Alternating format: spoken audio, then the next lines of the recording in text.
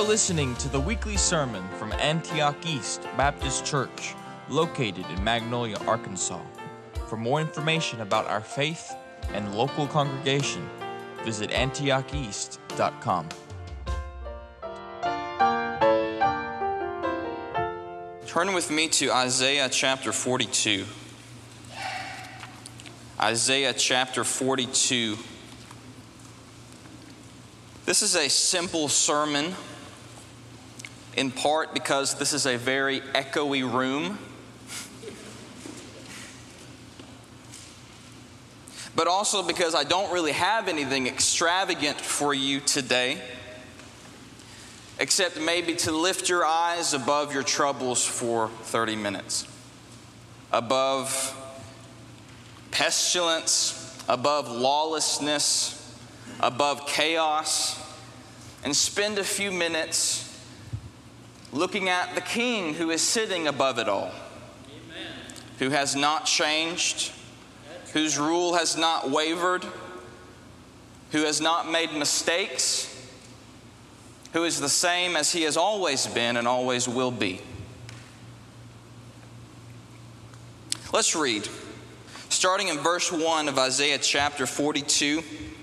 Behold, my servant whom I uphold, my elect one in whom my soul delights. I have put my spirit upon him.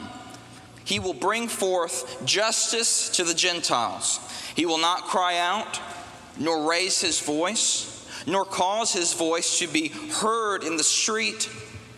A bruised reed he will not break, and smoking flax he will not quench.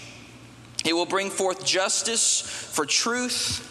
He will not fail nor be discouraged till he has established justice in the earth, and the coastlands shall wait for his law. Now, the first question to answer regarding this text, really before we even get into it, is who is this servant? Who is the servant that Isaiah is prophesying about? Now, there's a good Sunday school answer, and it's right, but let me show you how you get there briefly. Some people suggest that Israel is the servant. That's not completely wrong, but when Isaiah was writing this, and really at any time, Israel was very disobedient. Israel was very faithless, even in her glory days. So the servant can't be just Israel, plain and simple. I think a better answer is that this servant in Isaiah 42 and other places in Isaiah, this servant is Israel as she should have been, or as she was supposed to be. Israel was called to be faithful to God, covenant keepers, and that's who this servant is. But as I said, Israel did not do that. They did not fulfill that purpose. So who came in Israel's place? Jesus. Jesus came, and he was the true and greater servant of God. Where his people had failed, he came and did the work. He was the true and greater Israel. And you can go through all the Old Testament, the true and greater David, the true and greater Moses, the true and greater Joshua. It's Jesus. So inevitably, this passage is about Christ. That's who's being prophesied about. Matthew 12 supports that, which we will not get into this morning. So this is a messianic prophecy. It's about the Messiah to come. And we're going to walk through the text with that understanding. So we've established that, and we're going to move forward. So with that in mind, I think that these 4 verses answer 3 questions about Jesus. It doesn't answer everything. We would never have enough sermons to answer everything about Christ. That's what John says at the end of his gospel, basically. But there are 3 questions that this text answers about Jesus. And we're just going to go through them this morning.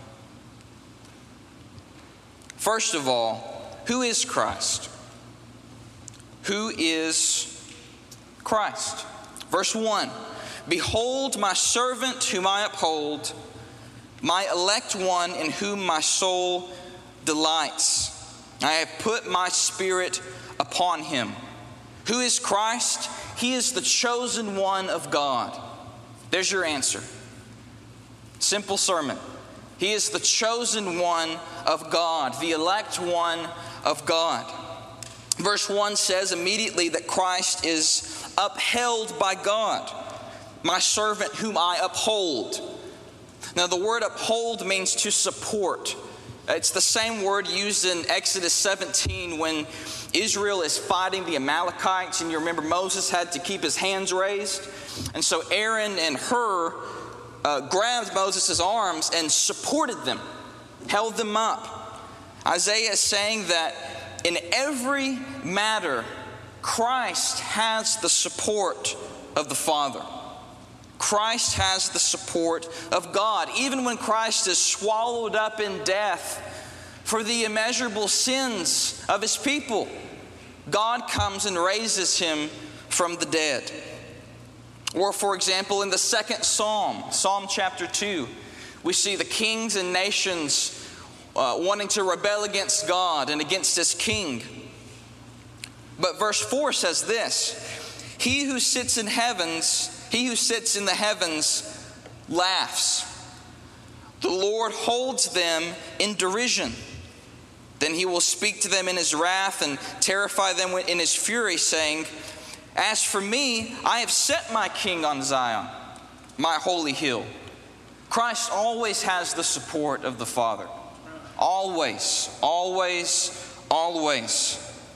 And it's clear that if you oppose Jesus, you are opposing the Godhead, the triune God. You cannot separate them. You can't do it. And then, continuing through verse 1, we read explicitly that Christ is the elect one of God. Or most translations say the chosen one of God. Now, there are millions of people whom God has graciously brought out and chosen for salvation. Revelation 7, gathered around a throne, and an innumerable number is gathered around. You can't number the amount of people saved by the gospel. But there's only one Messiah. That's what's being talked about here. There are many citizens in the kingdom of God, but there's only one king. It's Christ, the chosen one. And he certainly lives up to that choice. He lives up to that election. He succeeded where Adam failed. Where everyone failed before him. Where everyone was weak, he was strong. Where everyone was faithless, he was faithful. Even his disciples abandoned him, and they didn't have to go through what he was going to go through. Therefore, Isaiah says in verse 1 that God delights in Christ. Jesus is the delight of God. He's the spotless Lamb. He has no blemish in his beauty. There's no weakness in his armor. He has no frailty. He has no hidden flaw. He has no secret vice hiding in his closet. Christ is the joy of God. And God delights in him. You need to understand this. God delights in Christ because of Christ's work. He doesn't delight in you because of your work. You're saved by grace. But he delights in Christ because of his work. Christ earned your salvation, and he worked for his throne. That's what Philippians 2, 5 through 11 says. I love that passage. I reference it all the time. Jesus was obedient to the point of death, and that's why God exalts him as king. You have a strong, capable Messiah. You have a deep-chested Savior who does not fail. He does the work. He succeeds. And if that was not enough, If that sentence was not enough to convince you of the magnificence and the perfection of Jesus, we read again in verse 1 that God has put His Spirit upon Him. You see the whole Trinity right there in that clause. The Father puts the Spirit on the Son incarnate. The Father puts the Spirit on the Son incarnate. He doesn't put the Spirit in the Son. That's the difference. He doesn't put the Holy Spirit into the Messiah, but upon Him to assist Him in His work, to help Him. So the Father chose Christ as Messiah. The Spirit assists Christ as Messiah, and the Messiah is the Son Himself. Father, Son, Holy Spirit, the full glory of the eternal triune God is resting on this Christ. In Christ, all the glories and the wonders of the mysterious triune God are made plain to us, accessible, touchable. Or as Hebrews says in chapter 1, verse 3, Christ is the radiance of the glory of God and the exact imprint of His nature. And Christ upholds the universe by the word of His power. Christ is the chosen one of God, the elect one of God. There's no one else like Him. There's no one else like Him. And so as the chosen one of God, practically what that means is that today all of God's grace and judgment comes through Jesus. Today all of God's grace and all of God's judgment comes through Jesus. Ephesians chapter 1, we receive heavenly blessings in Christ and only in Christ. And then Romans 2, who's going to judge the secrets of men? Christ. Grace and judgment. That's why we pray to God in Jesus' name. It's not just a meaningless habit. We come before the Father in the name of His chosen Messiah, Jesus Christ. That's also why the most basic Christian confession is that Jesus is Lord. Romans chapter 10, right? So if there is a man like this, it sounds almost too good to be true, doesn't it? It's like a perfect setup. If there is a man who has the ear of God like Jesus does, if there is a Redeemer in whom the Father perfectly delights, if there is a servant who the Holy Spirit rests upon and assists like Jesus, then I say we must have peace with Him. We must have peace with this Messiah. There's no other option. There's no other option. You cannot oppose Him. It will be your ruin. It will be your downfall. It will be your suffering if you oppose Him. Let us have peace with this King. So that's the first question. Who is Christ? Who is Christ? Christ is the chosen one of God, the elect one of God. Now, second of all, the second question this passage answers, what will Christ do? What will Christ do? And the answer is found throughout the text. At the end of verse 1, Christ will bring forth justice to the Gentiles. The end of verse 3, He will bring forth justice for truth. The end of verse 4, till He has established justice in the earth, and the coastlands wait for His law. What will Christ do? Christ will bring justice. Simple.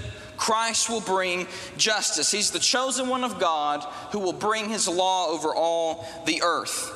Now, the day when this happens is not revealed. Right? We don't know March 14th, 2050. I don't know. Don't edit that out. That's not a prediction. We don't know the day.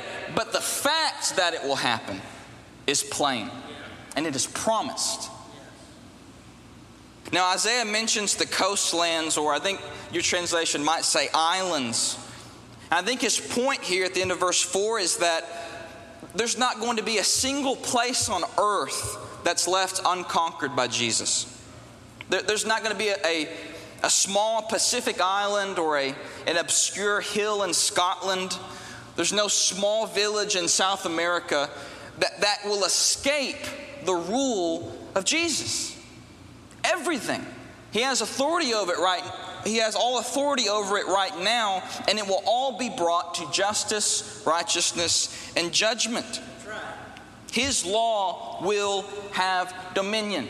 Now, you may not understand the practical significance of that. Let me say it one more time before I explain it. Jesus' law, God's law, will prove victorious in the end. That's what our text says. That's important because today it is easy to feel like you are on the losing team or side. There is horrible moral decay in our society. Horrible. Even as Christians, you don't even understand. It's like a frog that's been boiling in water. And you turn the heat up a little bit more and a little bit more. You don't even understand how wicked our society has become. And on top of all that, there's Marxist ideologies that seem so powerful, and you're thinking, where did that come from? I thought the Cold War ended 40 years ago.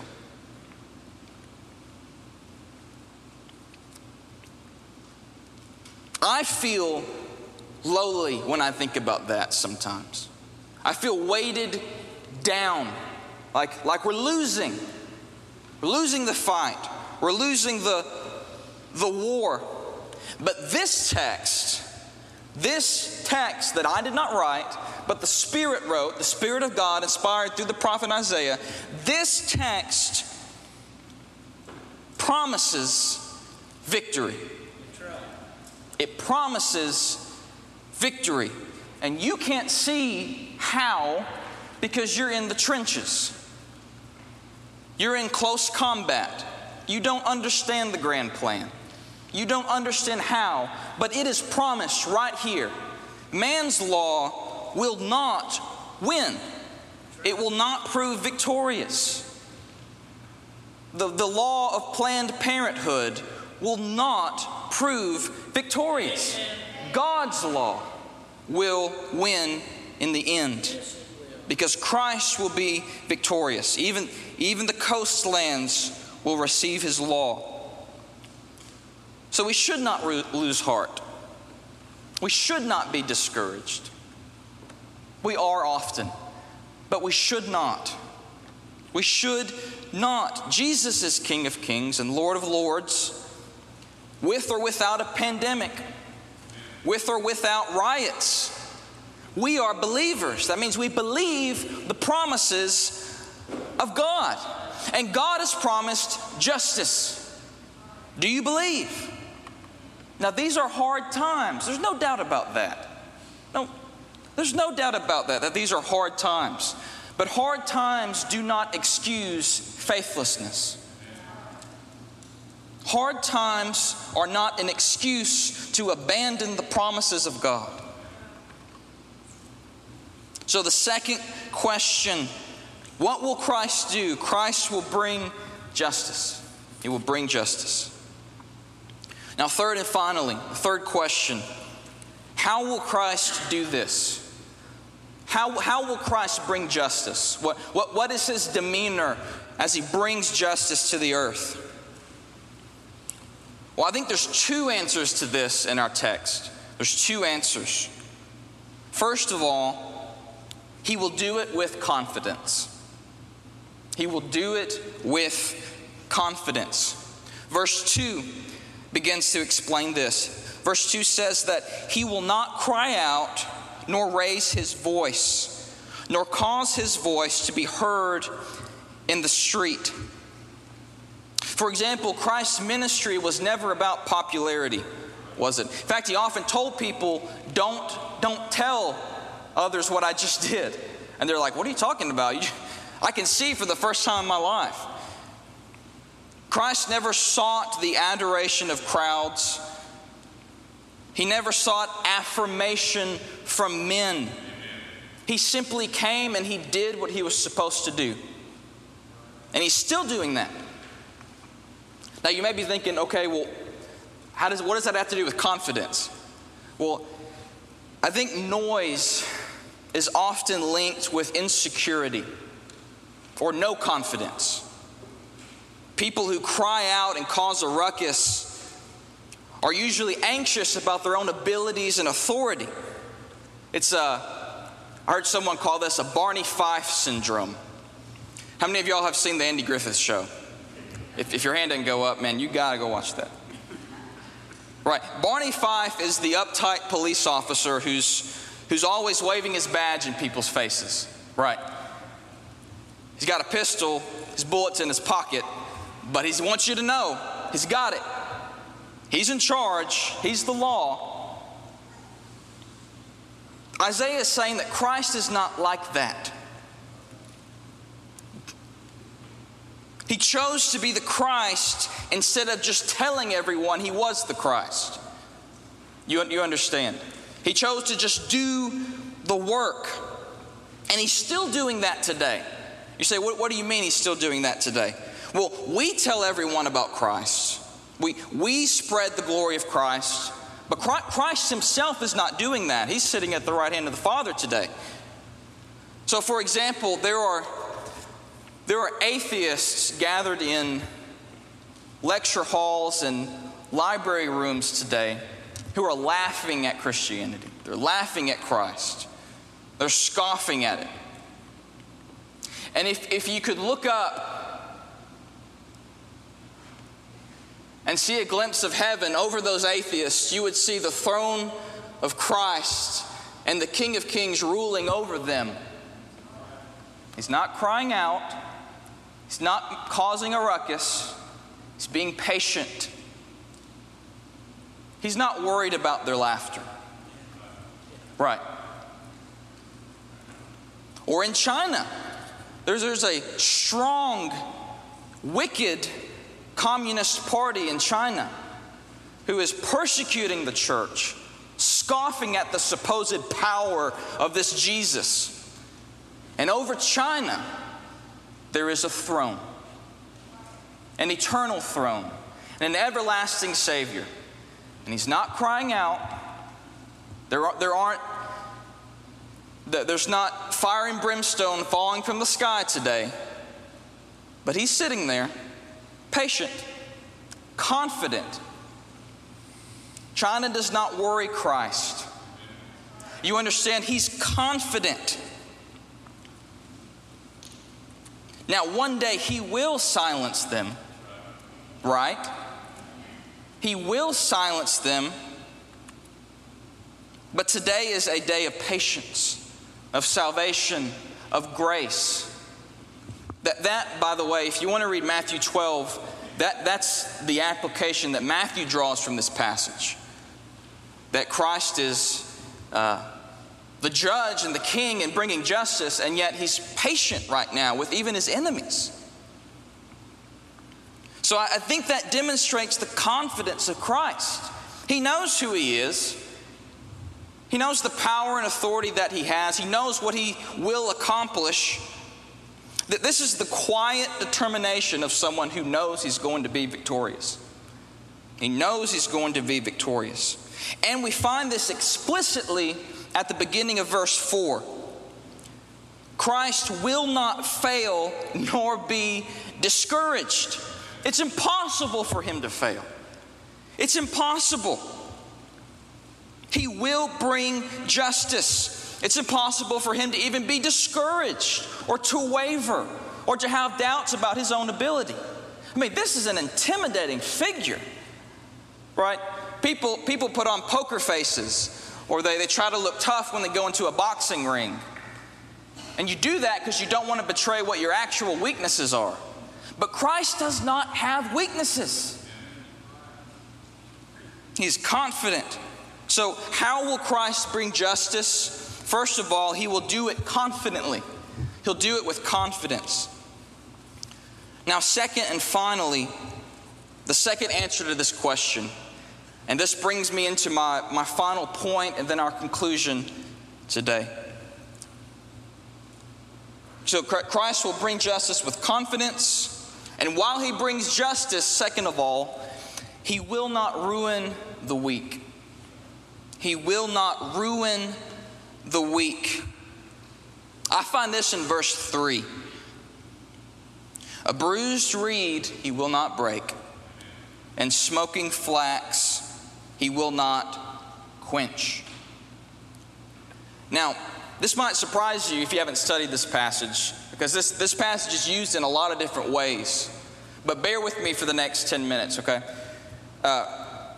This is actually referring to Christ's enemies.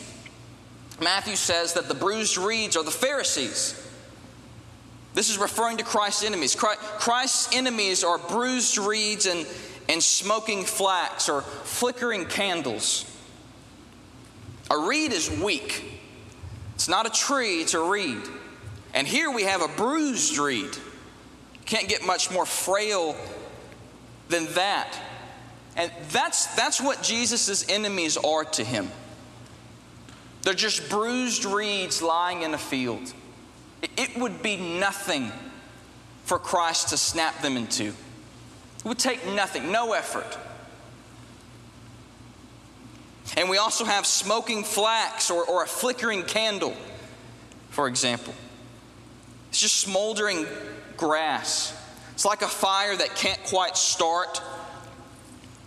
It would be nothing for Christ to wet the ends of his fingers and just pinch the fire out.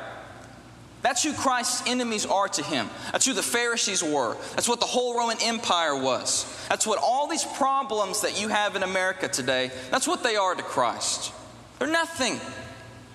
Bruised reeds and flickering candles. It's nothing.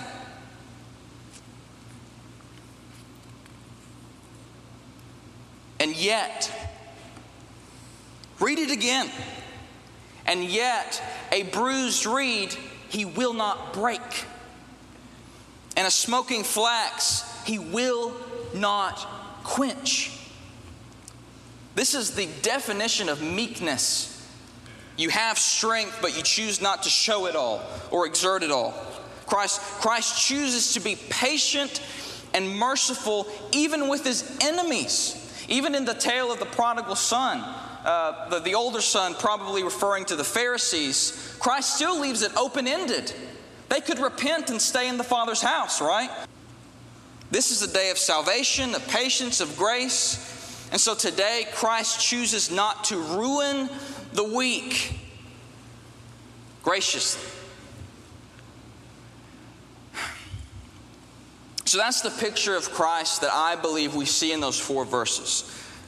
It's very simple, 3 questions. Who is Christ? He's the chosen one of God. What will Christ do? He's going to bring justice to every corner of this earth. Nothing will be forgotten or left out. And third of all, how is he going to do this? He's going to do this with confidence and with mercy. He's going to do this with confidence and with mercy. These are the glorious truths that we learn about Christ in this passage. Now, it is no secret that there are a great many lowly people in the kingdom of God. There are a great many lowly people in the church. A great many of us are poor in spirit, in physical means. A great many of us are destitute. A great many of us are just needy in general. In any way you want to slice that pie. But I want to leave you with this thought this morning, brothers and sisters. If Christ is patient with his enemies? How patient do you think he is with his friends? Yeah. Amen. If Christ is gentle with hateful Pharisees and murderous Romans, how gentle do you think he is with his wife, the church?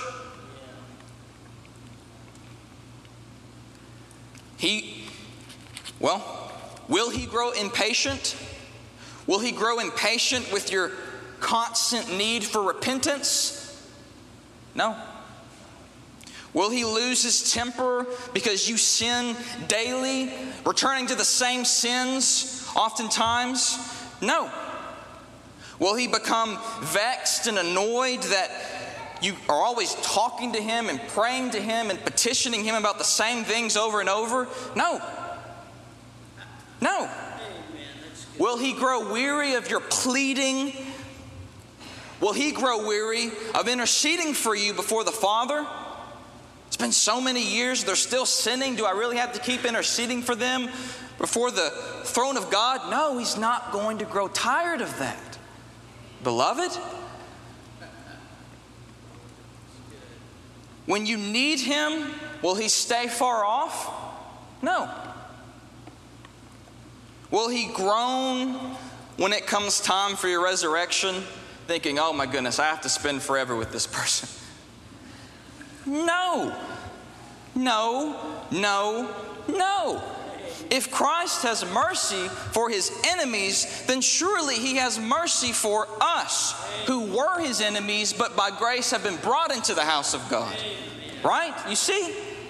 You see? Have you ever known a king so kind? A Lord so kind? I assure you, you will never find a more gracious master than Christ. Certainly not with Satan. Certainly not with your sins. Why do we still have pet sins? Why do we still have vices that we're harboring? Do you think that sin is going to be a more gracious and gentle Lord than Jesus? It cannot be. There is no sin that leads you with an easy yoke. There is no sin that gives you a light burden. It's all heavy and disastrous. Now, some of you, like I said, have lowly spirits. You're anxious and fearful about a virus. Maybe you're angry to the point of sin about riots. Maybe you're lonely, selfish. That's everybody. Convicted of sin.